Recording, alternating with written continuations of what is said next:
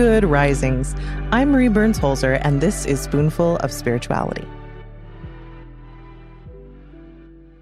We have talked a lot this week about a new season and new beginnings. If you are used to the Western idea of the new year starting on January 1st, this might be a little disorienting for you. After all, wasn't it just a month ago that everyone was making their New Year's resolutions? Isn't this the time where everyone stops going to the gym and starts drinking alcohol again? And yet this week, around the world, there's cause to start looking for spring. Now, technically, this week marks solar midwinter in the Northern Hemisphere. But in some regions, like my own in the southwestern United States, spring is already beginning to, spring. Some of the trees have started to flower literally this week, and the temperatures are warming up during the day, even though it's still cold in the desert at night. Which is why I think it's a good time to stop and think about what you want to plant in your life this year, both literally and metaphorically. I have some herb seeds that I'm looking to plant. I've never had much success with herbs, but I'm trying. And I'm going to put them in a window until they become seedlings and then take them outside. But also, now is the time to reevaluate what it is that you want to plant in your life.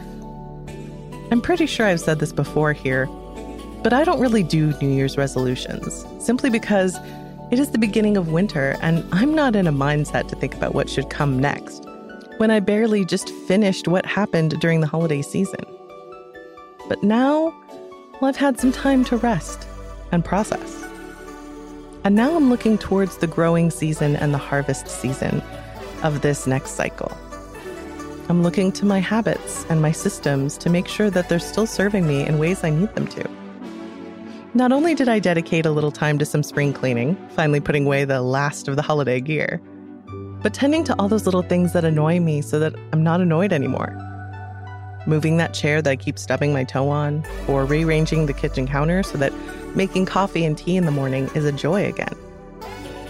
While everyone expects people to stop attending the gym now that it's February, and that's the annual rhythm, I'm not doing that. I'm beginning to think for the first time about what hikes I want to take and what strength routine is going to work best with my schedule and my goals. My best advice, especially if you find new beginnings this week to be new to you, is to treat this week like a gentle waking up in the morning. No alarm, no pressure, just time to stretch and think and warm up to the idea that it's time to start the day.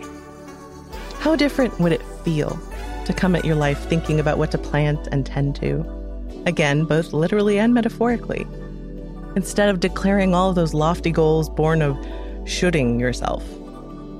What if you, your heart, and your headspace are both the garden and the gardener? Doesn't that make a new start feel different?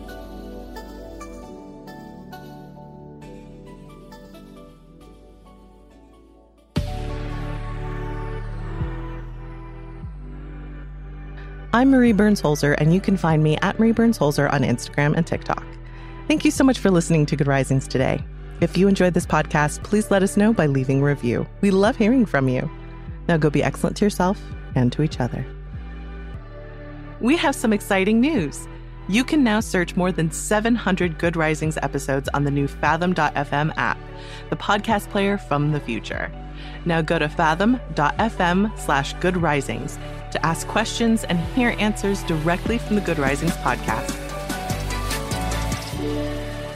Good Risings is presented by Cavalry Audio.